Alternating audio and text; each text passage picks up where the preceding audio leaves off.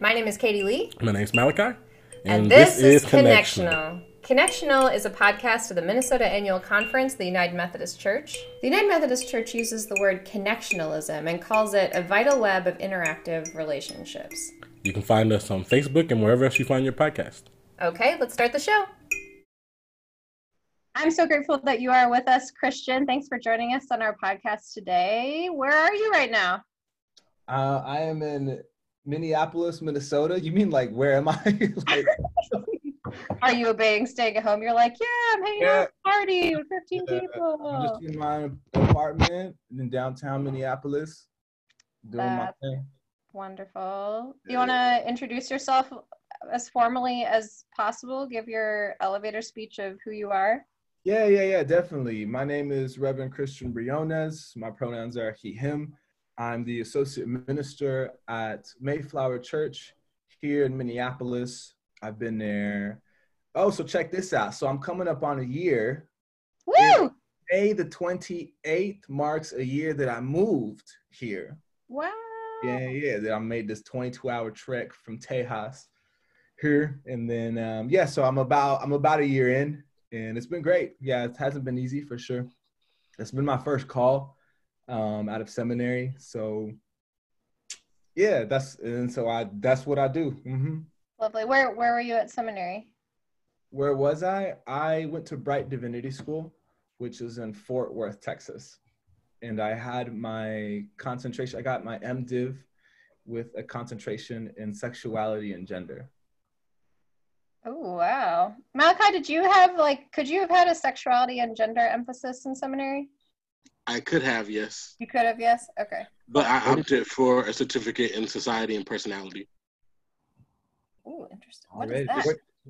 It's just a fancy way to say sociology of religion. Okay. Where did you go, Malachi? Candler School of Theology in okay. Atlanta. Yeah, I know Candler. Yeah, that's what's up. Malachi is also a Southerner. Already. I am born and raised South Carolina. So Malachi and I have been doing a podcast that for the first series, we were doing 30 questions in 30 minutes.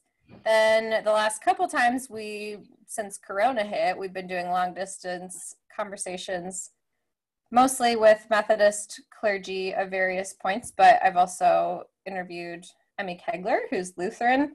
And so you're our first UCC representative. You should be really excited. Well, I'm honored.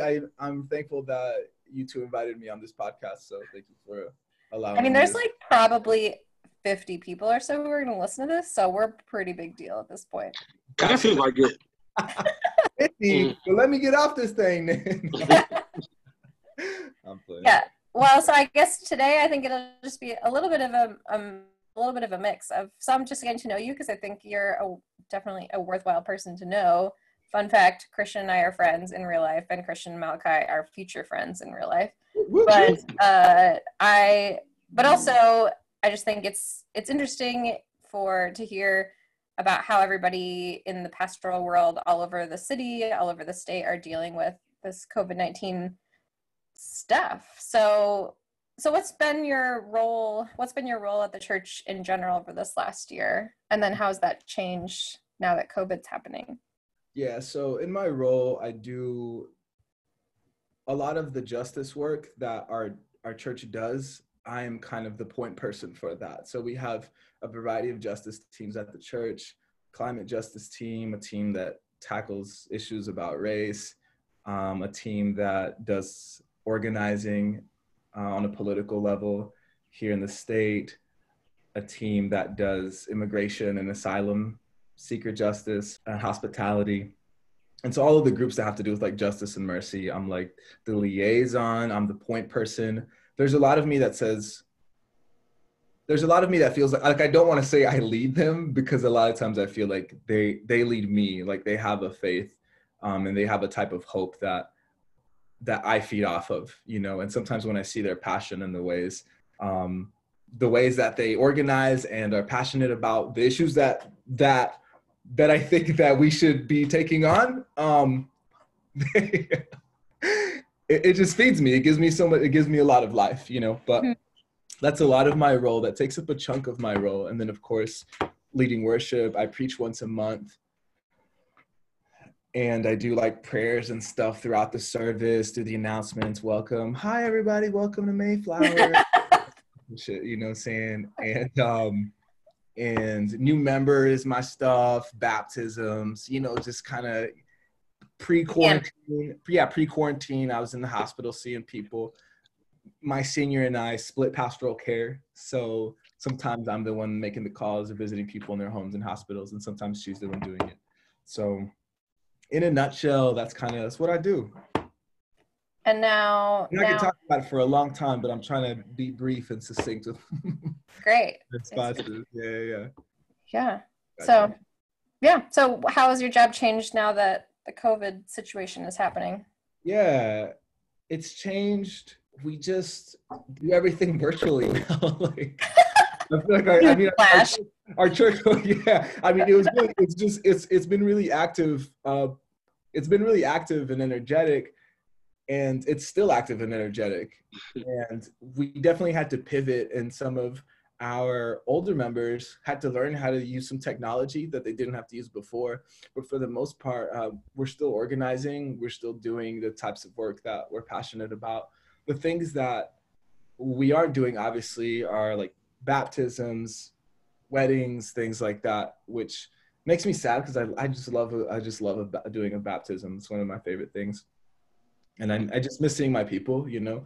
I don't say my people. I miss seeing the congregation. I miss being with them, and I miss Sundays with everyone, you know, in the church. And so, yeah, I mean, I would just say like it's just gone virtual. We have to pivot, but everything is still, for the most part, full on. It's kind of just still going. It's just virtual now. So, speaking of virtual, you know, a lot of people across many generations, in fact, have divulging ideas about the quality of virtual interactions. You know, there are some people who think that like virtual interactions aren't real and they can never match the real thing. There's some people who think that it's a perfectly fine substitute once people are accustomed to it. Where do you sort of fall on that spectrum, and how you feel about the virtual interactions taking place lately?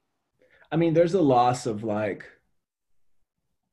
body language and energy. I think you can feel people's energy virtually, but I think when people share the same physical spaces, it's a different level of feeling people's energy and what they bring to a particular meeting or to a particular physical space. So I definitely think it makes a difference. It makes a big difference. The upside of it is kind of what's obvious to everybody. You know, if I could just sit on I can move around, I can go pour my hot water in my cup of tea and still talk to y'all. And I mean, what are you gonna tell me? You know what I'm saying? Like, you're not like, it's just what I do. You know what I'm saying? Or even if I have the option to turn my camera off, and like, what you gonna say? And like, you don't know what I'm doing. You know what I'm saying? I'm still here. And so I think that they are both turning their cameras off. There was there was a reporter, I think it was on like Good Morning America or something like that this fool, he like wore a jacket and like he didn't wear no pants. And he had his camera down to where you could just see his legs. You know what I'm talking about? I saw that. Bro, that homie was bold, bro. He got caught slipping. You got you slipping, dog. And I was like, yo, you got to be able to see yourself on the camera. Like, that's man. You know what I'm saying? But yeah, to answer your question, sure, I would say there's an expense. There's a price that we pay for doing these virtual meetings. However, on another level, I think it's important to continue to meet and to continue to be in each other's spaces, even if it's virtually. So yeah, that's how I feel. I feel like so many people, church stuff has been, actually, I've really heard, basically it's one way or the other. Some people's church stuff has ramped up where they're even busier for some reason, maybe because they're helping people figure stuff out more or something. And some people, like myself, I feel like have a lot less to do. How are your people still full throttle, full steam ahead? I mean, how are they doing that? Like, what is it that they're organizing that's keeping you all engaged so thoroughly. Yeah. So part of like the full throttleness, part of it was just the pivoting of going from physical to virtual, because it's like, oh, the immigration team is meeting on Saturday. Half of them don't know how to use a Zoom. Oh yeah. So it's not just like the work itself, but it's the technical aspect of that pivot. As far as the content of the organizing, a lot of the things that we were organizing for, and I think we're kind of seeing this in society in general, but a lot of the things that we were organizing for have just gotten a little more intense, such as tomorrow I'm on a call with the manager of budgets, and I don't know what in Minnesota. And the Isaiah is the group that I organize with, and that's open. That's not an exclusive group. So if y'all are interested. Oh, I've already been involved with Isaiah a little bit. Lots of my clergy colleagues run in that circle. Oh, okay, cool. I'm sure I see them on the calls and stuff all the time. But they're having a conversation about being at a budget deficit, right? And what that means for getting out access to healthcare, what that means for undocumented people, what that means for people who can't pay their rent right now, which were all things that we were organizing for pre-quarantine, pre-COVID, and now the stakes are a little higher, now that this pandemic is wreaking havoc in our society. So that's kind of what I mean is like the content of our organizing can be a little more intense right now. So yeah. That's gotta feel kind of good. Like you have something to do, like you're like yeah, it's definitely a lot. Yeah, no, I definitely have stuff to do. And sometimes it feels, I don't know, I'm sure I've never met a minister who doesn't have the feeling of feeling like they are not up to the task, like you kind of like look at God and you think to yourself, yo, you really didn't put me in this. Like you think, you know what I'm saying? It's like, you want me to lead these people? Like you got me messed up. You know what I'm saying? Like, I mean, we've all kind of felt that at some point, right? It's like, yo, and then so to me, I was kind of like, come on, dog. Like, yo, if this church falls apart, this shit is not my fault. You know what I'm saying? Yeah. Like, I just graduated from school and I don't know what's going on. And, but I think that there's a type of, I think that we're resilient creatures. And I think that there's more inside of us than we give ourselves credit for, Amen to that. Yeah. And I think when there's a task at hand and we're in front of it, like, let's do it to it, and we may mess up and we may not do it as well as expected or whatever, but I think that there's a lot of growth, and I think we can do things that I think we can surprise ourselves and do things that we didn't know that we could do. You feel me? Yes. I think we can lead. We can lead in ways that we didn't know we could lead, and we can empower people in ways we didn't know we could empower. I think that there's just like untapped potential in all of us. And wow. And so I think that times like these bring that out of us. Cause what else we gonna do? You know what I'm saying? Like if we're people of hope, like what we gonna do? Like we're gonna dig inside of ourselves and we're gonna pull that hope out, no matter how far it is down there. We're gonna find it, and we're gonna give it to the people we're called to lead. So that's how I feel. Yeah. Yes, that's such a good word. Yeah. Good word.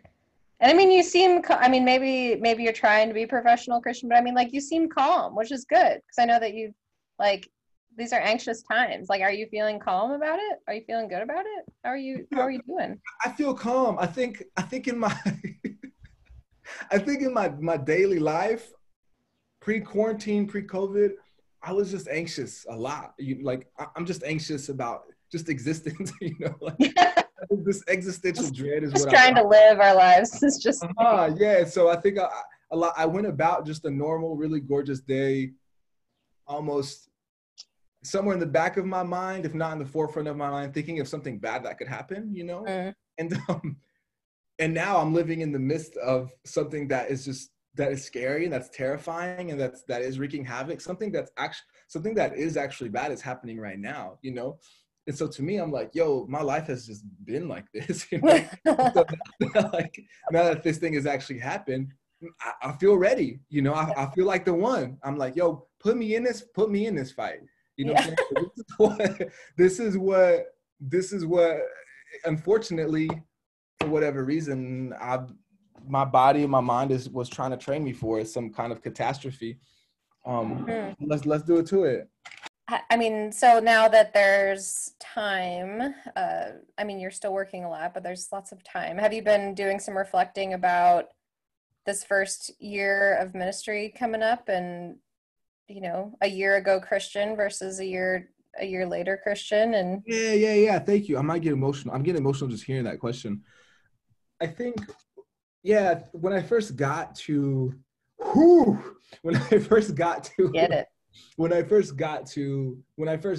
I think there was a part of me that I felt like I almost tricked these people into like hiring me. You know what I'm saying? Like, I felt like that's called imposter syndrome. I know that, demon. I know what it's called now. I rebuke thee. Get behind me, devil. And so I was like, yo, I think that imposter syndrome is like, there's a part of me that thinks that this is fake, right? I created this character and they think that I'm that, you know? They think I'm that character that I made, you know? And firstly, I had like just a couple of really good friends back home who just affirmed me, and they were like, yo, you really that person, you know, like you didn't trick anybody. Like, that process is mean. If you was fake, they would have known. Like, these people don't play, and they still don't. So I think since I've been here, when I think about Christian a year ago, he was a lot more afraid, and he was more, what do I say? I wasn't as powerful. You feel me? Like, yeah. I wasn't, and so since I've been there, how I'm called to lead in the way people see me as a leader, it's like, oh, okay, I can do this. Not only can I do this, but I am doing it. And not only am I doing it, but I'm doing it really well, you know? Mm-hmm. And so, I think sometimes it's just a matter of, kind of like I was saying earlier, is getting to a place that calls something out of you. And having the faith to reach down into yourself and reach out to your community, the people that love you, and reach for the way that you're called to empower and bring hope to the people around you and to the world around you. So I feel more bold. I'll say that. I feel more powerful than I did a year ago. So. Have you had people at church comment on any ways you've changed? Yeah, I think, and I think I felt some type of way when I heard this comment because coming in, I was pretty confident in my preaching skills, you know, and I want to say about 4 months in, somebody said, yo, you're getting better at that. or they said like, you're more confident, and I was like, man, my sermon's been fire. You know what I'm saying? Like, I was like, you've been asleep. That's what's going on. You know? Like, you just ain't been here, you know? And so people have said stuff like that, but I think, and even right now, like right behind my laptop is cards that I have from people in my congregation who are just writing to encourage me and thanking me for helping people keep hope and stuff like that. So that's church people can be awesome. Oh, absolutely. Yeah, 100%. And I think sometimes, and this is the stuff that we've been hearing since elementary school, right? But it's like, we don't know the types of impacts we have on people. Mm-hmm. You know what I mean? And I think sometimes they don't know the types of impact, you know? You know, and for better or for worse, you know, that's a call to also to be careful, you know. Yeah. To be careful, you know, and how you speak and how you carry yourself or whatever. But yeah, that's how I feel. That's so funny. I had the same, I had a high schooler from my last church I was at, the church I was at in Rochester, I was at for 5 years. And one of my girls is a student at UW-Madison. And when she was in high school, I guess I'm trying to remember when she graduated. She probably graduated to maybe last summer. I think she's just finishing her freshman year in college, but we had a mission trip, and in her mission trip notebook, we all like signed their notebooks, the seniors, and I had written a prayer for her that was like specific to her, like what I knew about her, and it was a prayer for her to read for, like, you know, to God. And she just texted me this week a picture of the prayer, and she'd said like, oh, I pulled back this notebook back out, and this prayer just feels really appropriate for right now, and all this stuff. And yeah, it is just, I mean, I think it's amazing that sometimes we put ourselves too much on a pedestal being pastors and feel like, oh, like we're doing all this stuff for other people, but like it's a relationship, right? It's a relationship. Like we're serving each other. We just have different roles. We're serving each other. That's a very healthy way to put it. I mean, I think some people would say it's unhealthy because like they'd say that that's like not good boundaries to be like, say your church people are giving you something. But I think I especially felt that way when I was in Rochester, because a lot of our church people are medical professionals, and it's a small city. So like one of those people, one time I had a church person diagnose me with sinus infection because my prayer sounded really off. And so, I mean, it's like, you know, like I'm praying for them and they're diagnosing me from we're just serving each other. We each have different roles, you know? No, you know, it's true, because this family from my church last week, this is a family who never planned to like ever go back to church ever. It was never in their plans for them to like raise their kids in church. Both of them had stopped going to church as adults. And somehow the wife came across my sermons on Facebook and watched them for like over a year before she came to church.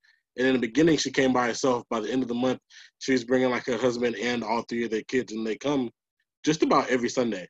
Maybe not all 5 of them, because that's a lot, you know, kids are a lot. But like a good chunk of the family is there almost every Sunday. So they brought me like a warm home-cooked meal fresh out of the oven, some baked pasta. And inside the bag was a card where one of them had like drawn on the inside. And the youngest kid made me something out of Legos. And then the middle kid, who I didn't even know was an artist, like legit like made me a painting, right? And that's like all soft and sentimental and stuff.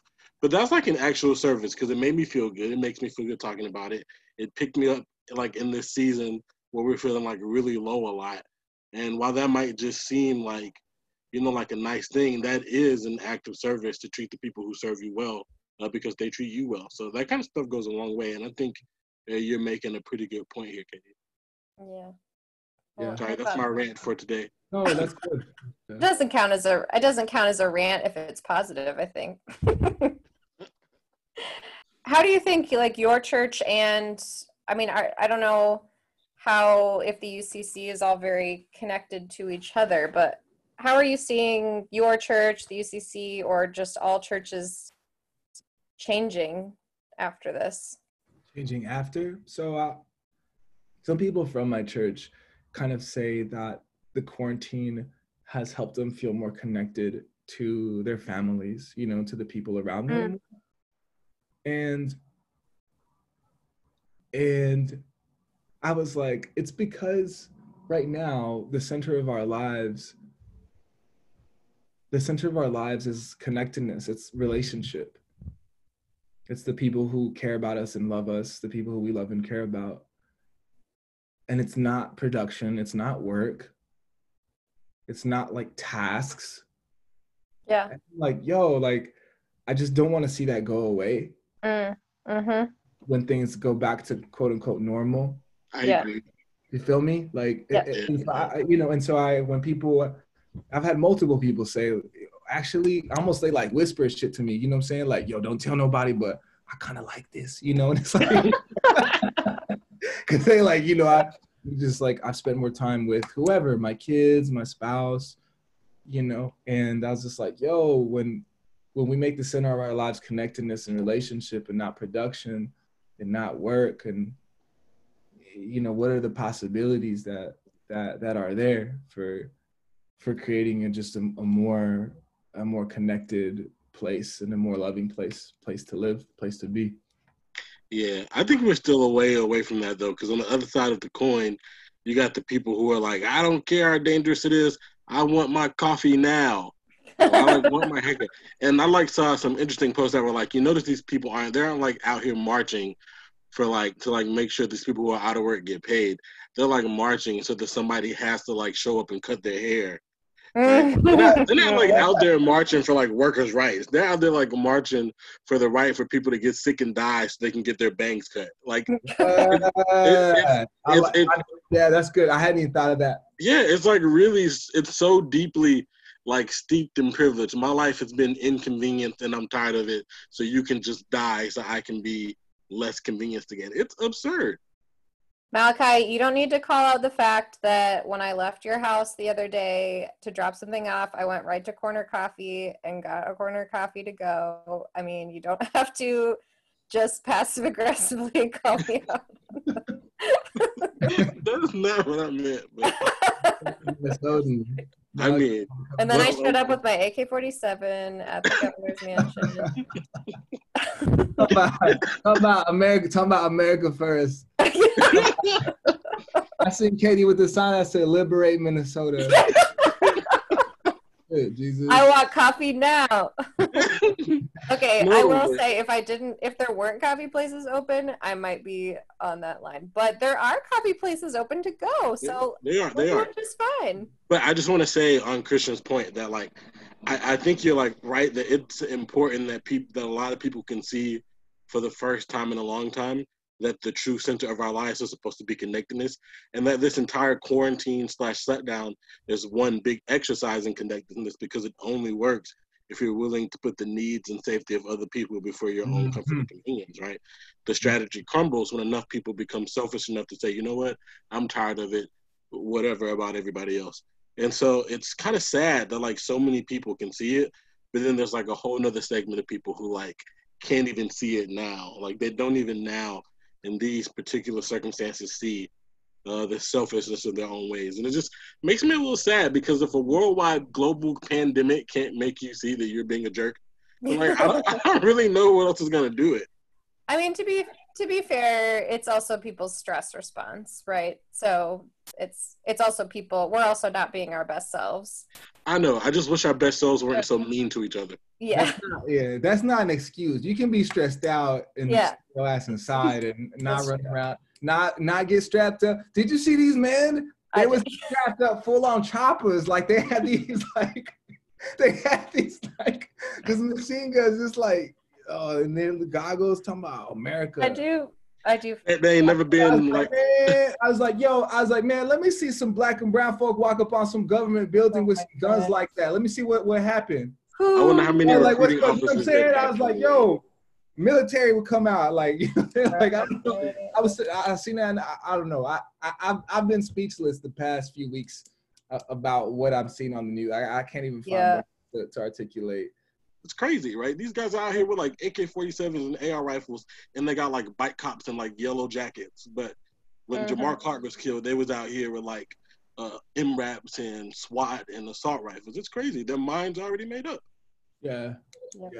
That contrast, the contrast of the responses to these protests to me are just they're demonic. Yeah. Just straight up. So I don't know. Just like. Ooh. Yeah, how I mean, on a personal level, how are you feeling? I mean, on the work level, you're feeling more empowered, but how? I mean, I feel, for the most part, I feel pretty cool. You know, I feel pretty calm. Like I said earlier, I think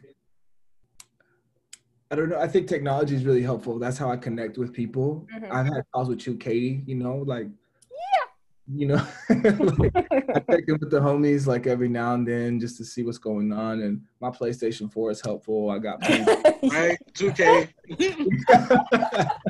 yeah, PSN name. Yeah, so I feel pretty cool and like exercise, find a way to like be in my body and stuff. And I feel, and it really, I don't mean this like in a, this sounds sad, but it's not. I feel like even before this, I feel like I didn't have a lot of people around anyway. You feel me? Yeah. I'm like, well, shit. Well, then they're like, oh, don't see your friends. I was like, what friends? Yeah. You know what I'm saying? You're like, oh, okay, cool. Minnesota can be a lonely place. What'd you say? Minnesota can be a lonely place. Oh, child. Especially for us transplants. Yeah. Yeah. No, and the thing is deceitful. It's deceitful because these people run around nice. Big smile. Hi. All are welcome. Oh, what's good? Like when you try to be my friend, they'd be like, oh, ooh. Oh. And I'm like, oh, okay, cool. I'm like, well, don't smile at me like that. Don't be nice. I've been listening to, I just finished this audiobook, Untamed by Glennon Doyle, and it's been just super great for me. And something she mentioned was, she was like, I wish people would stop having circles of friends and start having horseshoes of friends. She's like, you got to leave space. Like every group of friends needs to start leaving space. Like enough with circles. Yeah. Start with horseshoes. I was like, wow, that's so true. I mean, it's just like, I don't know. Oh, we lost I love that. That's really beautiful. Yeah, because I think that's, like it's a natural instinct, like Minnesota with, it can be a harsh place. It's cold and blah, blah, blah. And so people, get into our little circles, but I think it's like, you gotta leave some room. Gotta leave some room. Yeah, to me, it's like, I don't care what you got. You got a circle, you got a horseshoe, a triangle, a duodecagon. Let me in. You know what I'm saying? I'll jump right in the center of that circle if I have to. Yeah, you got a cylinder, what you got? Yeah, but I mean, no, but in short, I'm okay. I'm fine. Yeah.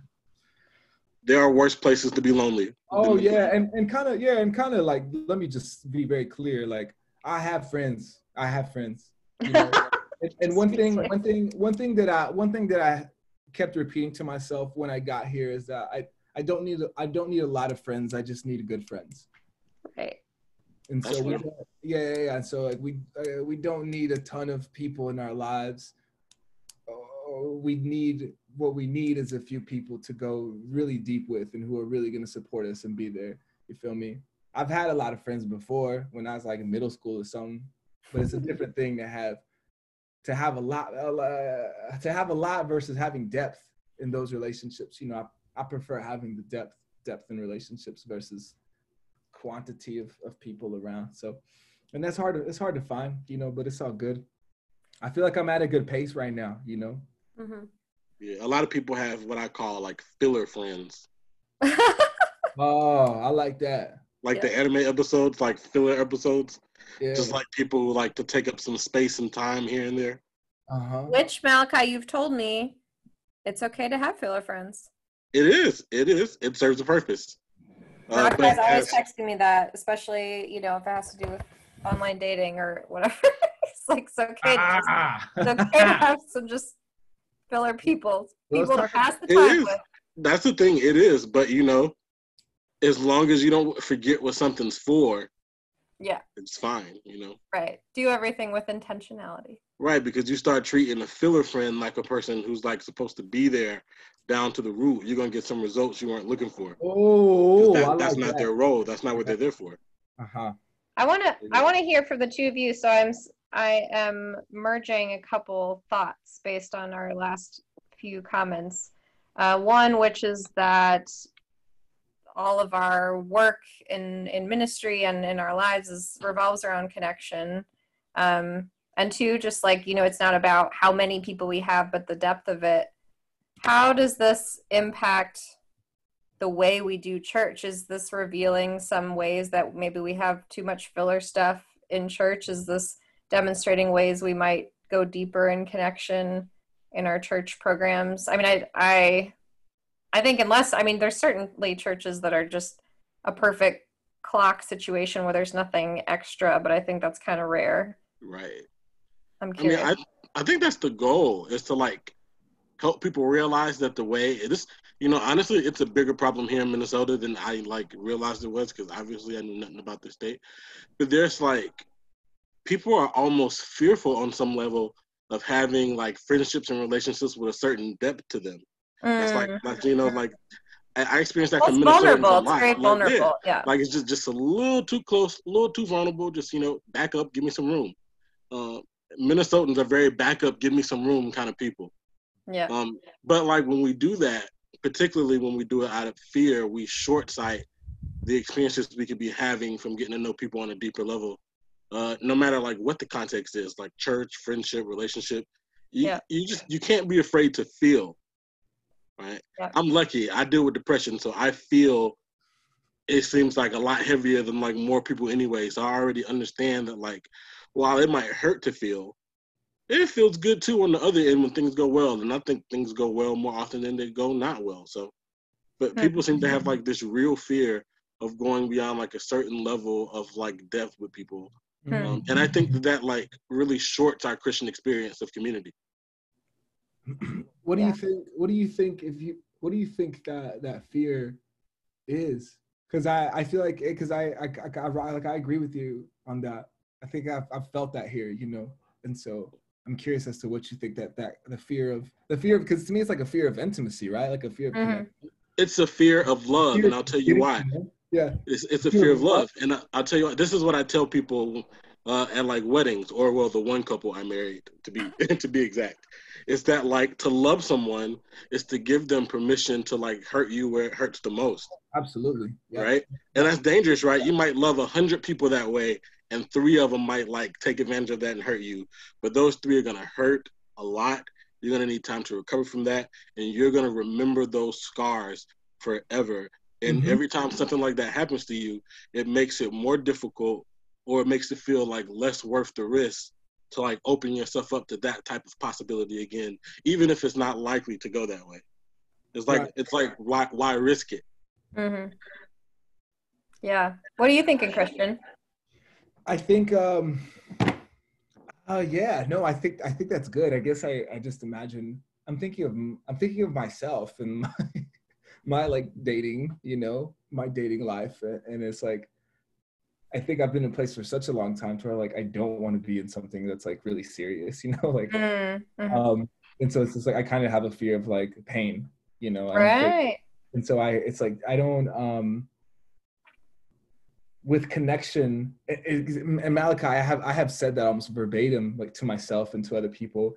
When you decide to be in relationship with someone, and I'm just saying like not just romantically, but friends, with jobs or whatever, part of that agreement is that the other party can hurt you, and so it's like in order to connect, we have to be willing to be hurt, and we have to be willing to be held accountable to how we hurt, to how we hurt someone else or a relationship or another party or whatever.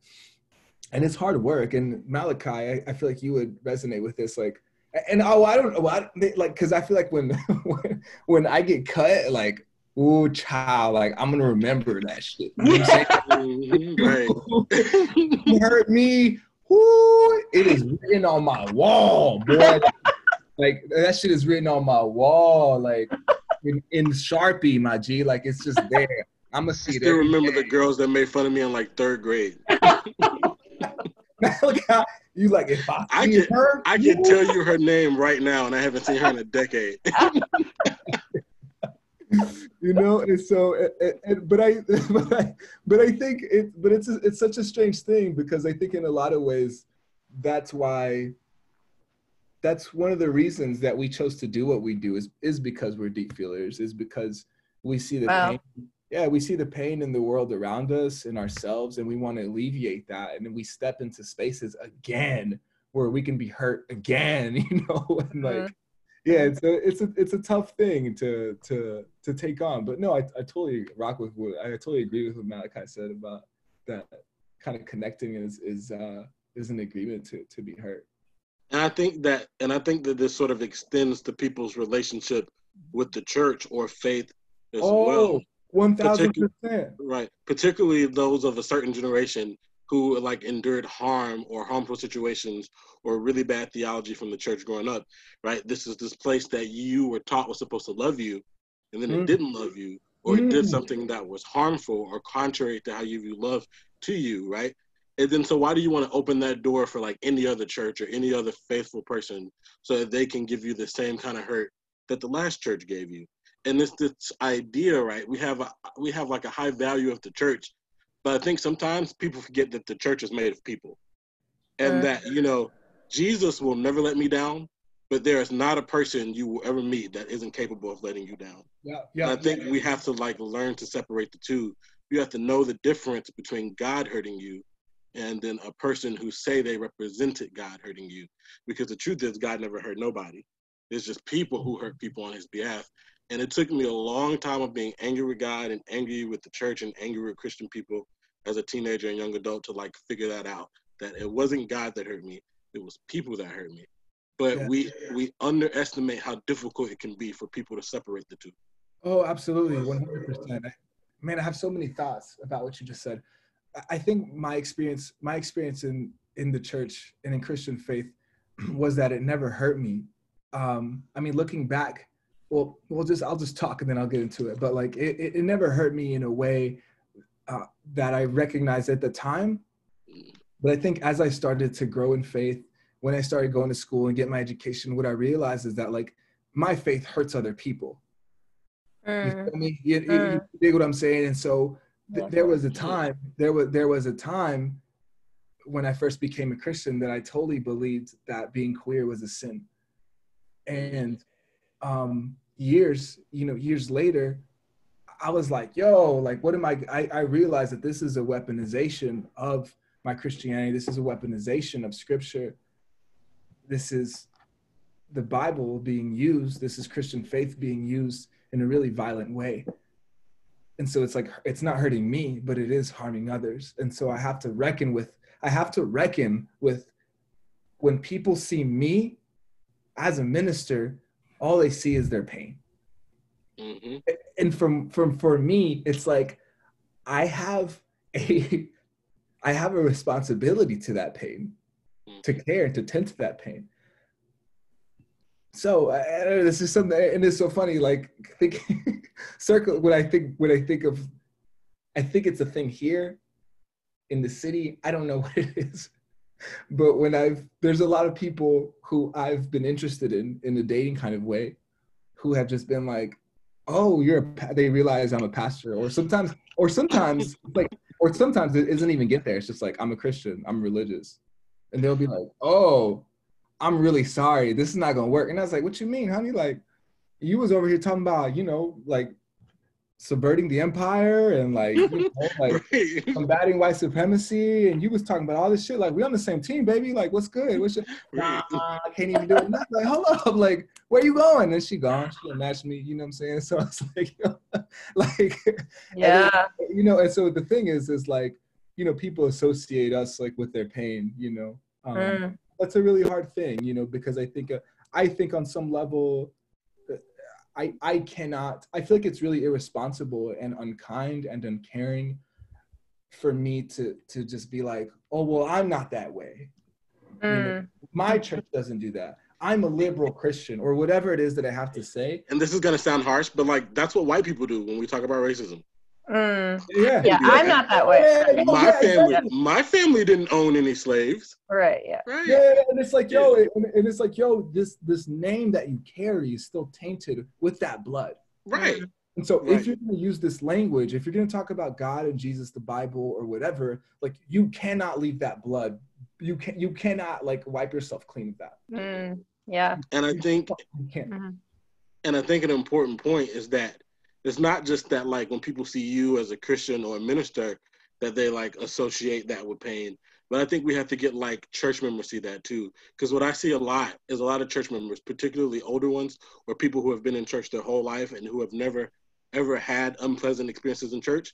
When they hear about the way people like just want nothing to do with us, just like up front, they get like so grossly offensive. Like, how dare they think that about me because I'm a Christian? Not knowing that on the other side, there's a whole bunch of Christians out here who are just like wreaking havoc and ruining lives. But for some people, they've never seen that. They cannot, some of the people in my church cannot imagine the pain that other people who call themselves Christians like put out in the world. They just could not fathom it. And so for them, for someone to say, well, I don't want anything to do, I'll give you an example, right? We were getting ready to baptize this lesbian couple who lives in my neighborhood. But then they did some research and found out about the UMC's position on the matter, and then they opted out and said, you know, we're no longer comfortable doing that. And I understood. My church has been open and affirming since 2000, so the members of my church were offended. They were like, well, don't they know that, like, we're not like them? We're not those kind of people. But they don't understand that to the people on the outside, there'll always be that link, and that you can't really separate the two. Absolutely. So it's hard to get church people to understand that, like, as a person who goes to church, you carry the accountability of the people who ruined it for you before you. Yeah. Absolutely. Yeah. I years ago, when I was an undergrad, I was working with a couple of people. I was the intern at like a church plant, and they were really interested in, they never wanted to call themselves Christian. So we were out in London, England. You know, this is a very like post-Christian society, you know. Religion, interest in formal religion is steady on the decline. And so we're trying to plant a church there, right? And one of the things that one of the leaders would always do is he would always say, well, don't call yourself a Christian, call yourself a Jesus follower. And I'd be like, that's you know, and it always, I was always like, no, like we're gonna call ourselves Christians, you know, but I couldn't put my finger on why. And I was like, yo, what you're trying to do is you're trying to wipe your hands clean of the blood, you know, like, of, you know what I'm saying? Like you're trying to just like, you're trying to not be held accountable for the history of the things that have been done in this thing that you're trying to do, which is the Christian religion, which is start a church, which is, you know, who comes in and who comes out, what's a sin and what's not, you know, whose sexuality is permissible, whose is not, you know, whose orientation is permissible, whose is not. And it's just like, yo, like, because this is what happens. This is what happens. If you don't reckon with that history, you're going to do that shit again. Right. And I think if you don't reckon with that history, you can't recognize what it looks like right now. Right. So that's why, to me, I'm always like, no, you have to reckon with that. You have to look at that in the face. That's kind of the sin of the white liberal situation, is like changing the language becomes the biggest priority rather than changing the structure. You know, it's like the bigger deal is to be like, it's about, like, everything is about, you know, using she for God instead of he, but it's not actually about like dismantling the sexism, or it's not about dismantling the racism. It's just about just the surface level stuff. And how quickly people who are like so-called progressives, right? How quickly they will turn on people who are not like them as soon as, like, I'm thinking about, like, right now at COVID, right? Now, a month ago when governors and mayors start saying we're gonna like ticket people and take people to jail for not complying with shelter in place, if anybody had asked me, I could have told you that they were gonna arrest Black and brown people disproportionately to white people, because that's what laws do in America, especially laws that are subjective, and give cops the opportunity about whether or not to let someone go, ticket them, or jail them. People who look like me and Christian are always going to be more likely to get ticketed or jailed. Like, always. It's common sense, right? But you say that to like a so-called progressive liberal these days, and they'll be like, well, I don't care. They should have been outside. I don't want, like, they don't, right? Because that is too inconvenient to wade through the messiness of how complex that issue really is. It's just easier to say, oh, damn them all, they shouldn't be outside. Right. Other than talking about, like, well, why are they outside? Why are they not complying? What is it that makes them not believe this? Or, like, you know, like, no one ever wants to get to the root of the problem. They just want to trim the leaves, and that's like sort of what happens. Well, I've certainly been enjoying this conversation. I want to definitely have us end on let's see, what are some of the fun and most joyful things you've been experiencing in this season? Is there books or movies you'd recommend that are just fun, Christian, or activities or thoughts or things I can get so deep right now. You're an Enneagram 4, of course. I would say one thing that's been bringing me a lot of joy is this weather. Yep. I cannot believe, I'm not exaggerating when I tell you, never in my life have I just wanted to be outside for like consecutive days. I wake up and I'm gonna go hang out outside. I go the next day, I'm gonna go outside. Never in my life have I felt like I'm missing something if I'm not outside. I'm always like, why would I go outside when I could be inside? Right. An indoorsy person. My PlayStation ain't outside. My phone ain't outside. My books ain't outside. I can't ride outside. My air conditioning ain't outside. Yeah. My microwave ain't outside. Why would I go outside? That's what. But my homie says that this is only going to last like 2 weeks, so that's sad. But that's one thing that's giving me joy. I have been going back and watching old Pokemon episodes. I just used to watch that a lot when I was little. Yeah, and I just had some the other day, and I got some homies who came through with their Netflix account. Yes. Shout out Ingrid. Shout out Nicolette for that Hulu. Shout out Myra for the HBO Plus or whatever that thing is called. So they came through. So I've been watching a little bit of TV, and that Pokemon. I just you watch things as a child, you watch them as an adult, and you're like, oh, there's some shit going on, Yeah.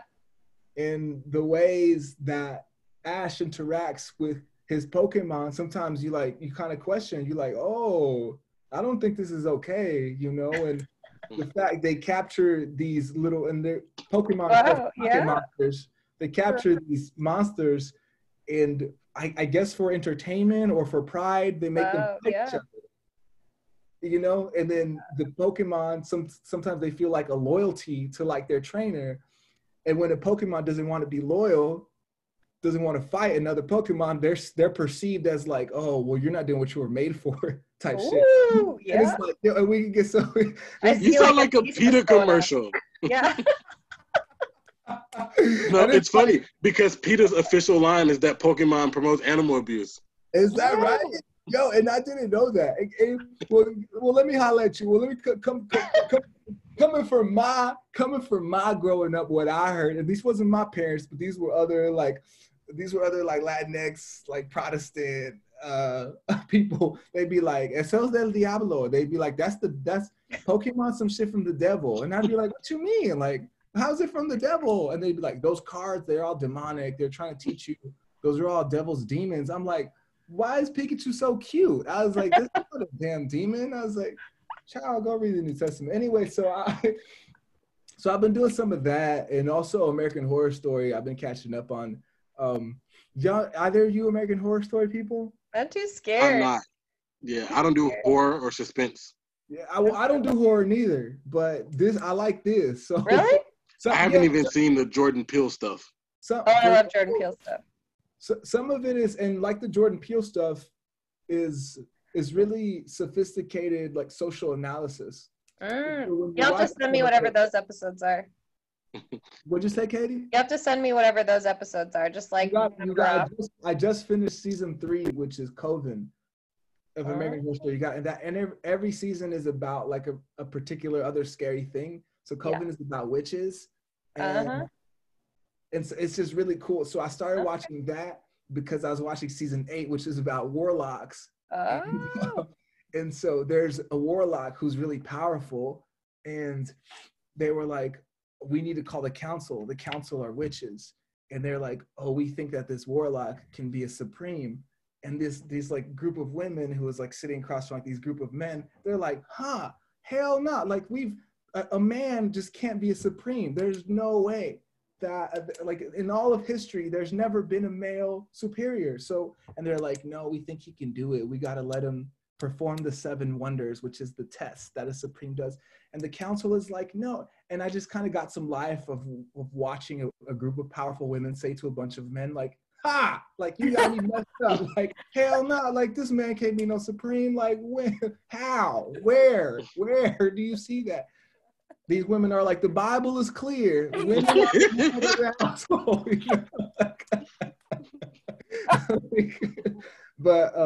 But anyway, so, and I'm not a big TV person, but I've just been watching old Pokemon, catching up on American Horror Story. Doing my shit. Oh, one more big commercial. This is my favorite TV show. One of my favorite TV shows of all time is Atlanta on FX. I do recommend that. I've heard it's so good. That's produced and created by Childish Glover. Childish Gambino. Yeah. I met him once in New York City. What? Mm-hmm. Jealous. Incredible. He's lovely. He writes the show and he's also in it, and it's just incredible. I will say that my most beautiful moment during all this has been a 13-year-old from my neighborhood texting me a month ago, telling me that she thinks she wants to be more involved with church. This is a kid that I see like almost every single day in my neighborhood at the coffee shop. I've gotten her to come to church twice, like once on like Easter one year, and then like once on Christmas another year. And they were planning to come again on Easter this year before we got shut down with COVID. But she was like, yeah, I just at like 3 a.m. It sent me a text message. It was like, Malachi, I think I want to get more involved with the church. And like, I was cutting backflips in my room. So I'm like super enthused about that. And I'm ready for like all of this to be over because it might last longer than a 14-year-old attention span. So, we got to, COVID needs to hurry up. Thanks so much, Christian, for taking time to hang out with us and giving us a little glimpse into your world and to the UCC life of downtown Minneapolis. It's been awesome to meet you, man. Yeah, likewise, Malachi. Thank you both for letting me be on the show. It was a joy. Hope we get to do this again sometime. Yeah, I'm grateful. Thank you.